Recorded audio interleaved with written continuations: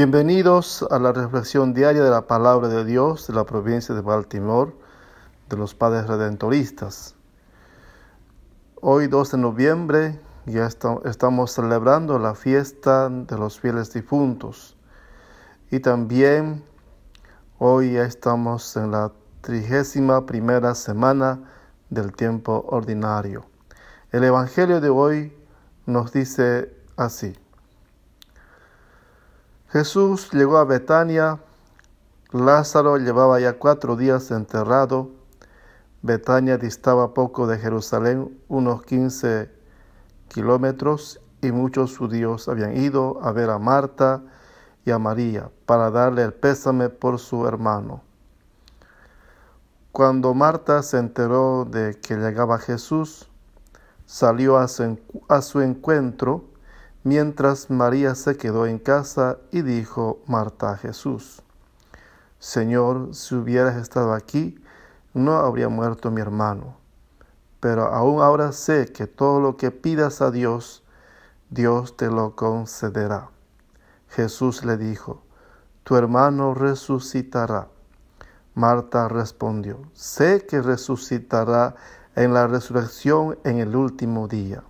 Jesús le dijo: Yo soy la resurrección y la vida. El que cree en mí, aunque haya muerto, vivirá.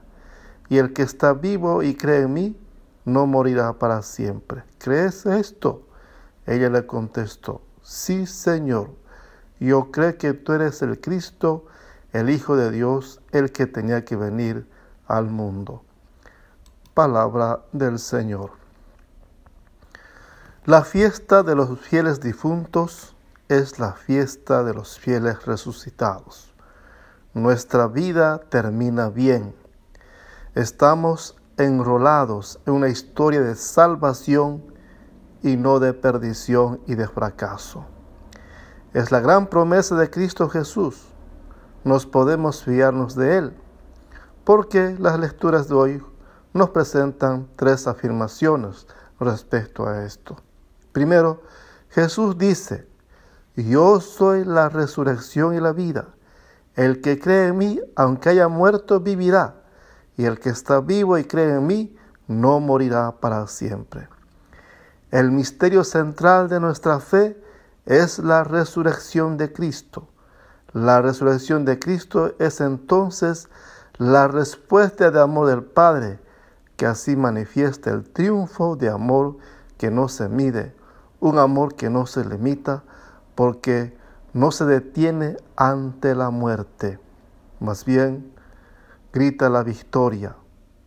Como hay esa canción que dice: Muerte, ¿dónde está tu victoria? La victoria es la resurrección de Cristo, que Dios lo hizo por nosotros porque nos ama tanto. La segunda afirmación es de San Pablo, que afirma que nosotros somos ciudadanos del cielo, de donde aguardamos un Salvador, el Señor Jesucristo. Nosotros no pertenecemos a este mundo, pertenecemos al reino celestial, porque Él transformará nuestro cuerpo humilde según el modelo de su cuerpo glorioso, de ese cuerpo glorioso de Cristo resucitado, resplandeciente, que de alguna manera se anticipó en el monte Tabor. A eso, Dios mediante, llegaremos si realmente aspiramos ser ciudadanos del cielo. Porque muchos de nosotros a veces pensamos que pertenecemos solamente a este mundo y no pensamos en el reino de otro mundo, en el reino de Dios. Por eso, nuestras oraciones por los fieles difuntos llevan por consiguiente un doble sello: caridad hacia ellos y certeza de la victoria de Cristo. Les amamos, pero no con amor nostálgico, sino con el amor eficacísimo propio de la victoria del Señor. Tercer punto, el apóstol San Juan, en su libro de Revelación, afirma de la siguiente manera acerca del reinado de Jesús: Y dijo el que está sentado en el trono: Mira, hago nuevas todas las cosas. Yo soy el Alfa y la Omega, el principio y el fin. Aquí está el poder del reino de Dios. Y de la misma manera enjugará todas las lágrimas de sus ojos, y ya no habrá muerte, ni duelo, ni llanto, ni dolor, porque lo primero ha desaparecido. Esta afirmación es realmente un mensaje de esperanza, especialmente para los que sufrimos, para los que lloramos, especialmente de nuestros seres queridos que han partido, que nos han dejado un gran recuerdo, una gran amistad, que de alguna manera nos marcan como nostalgia.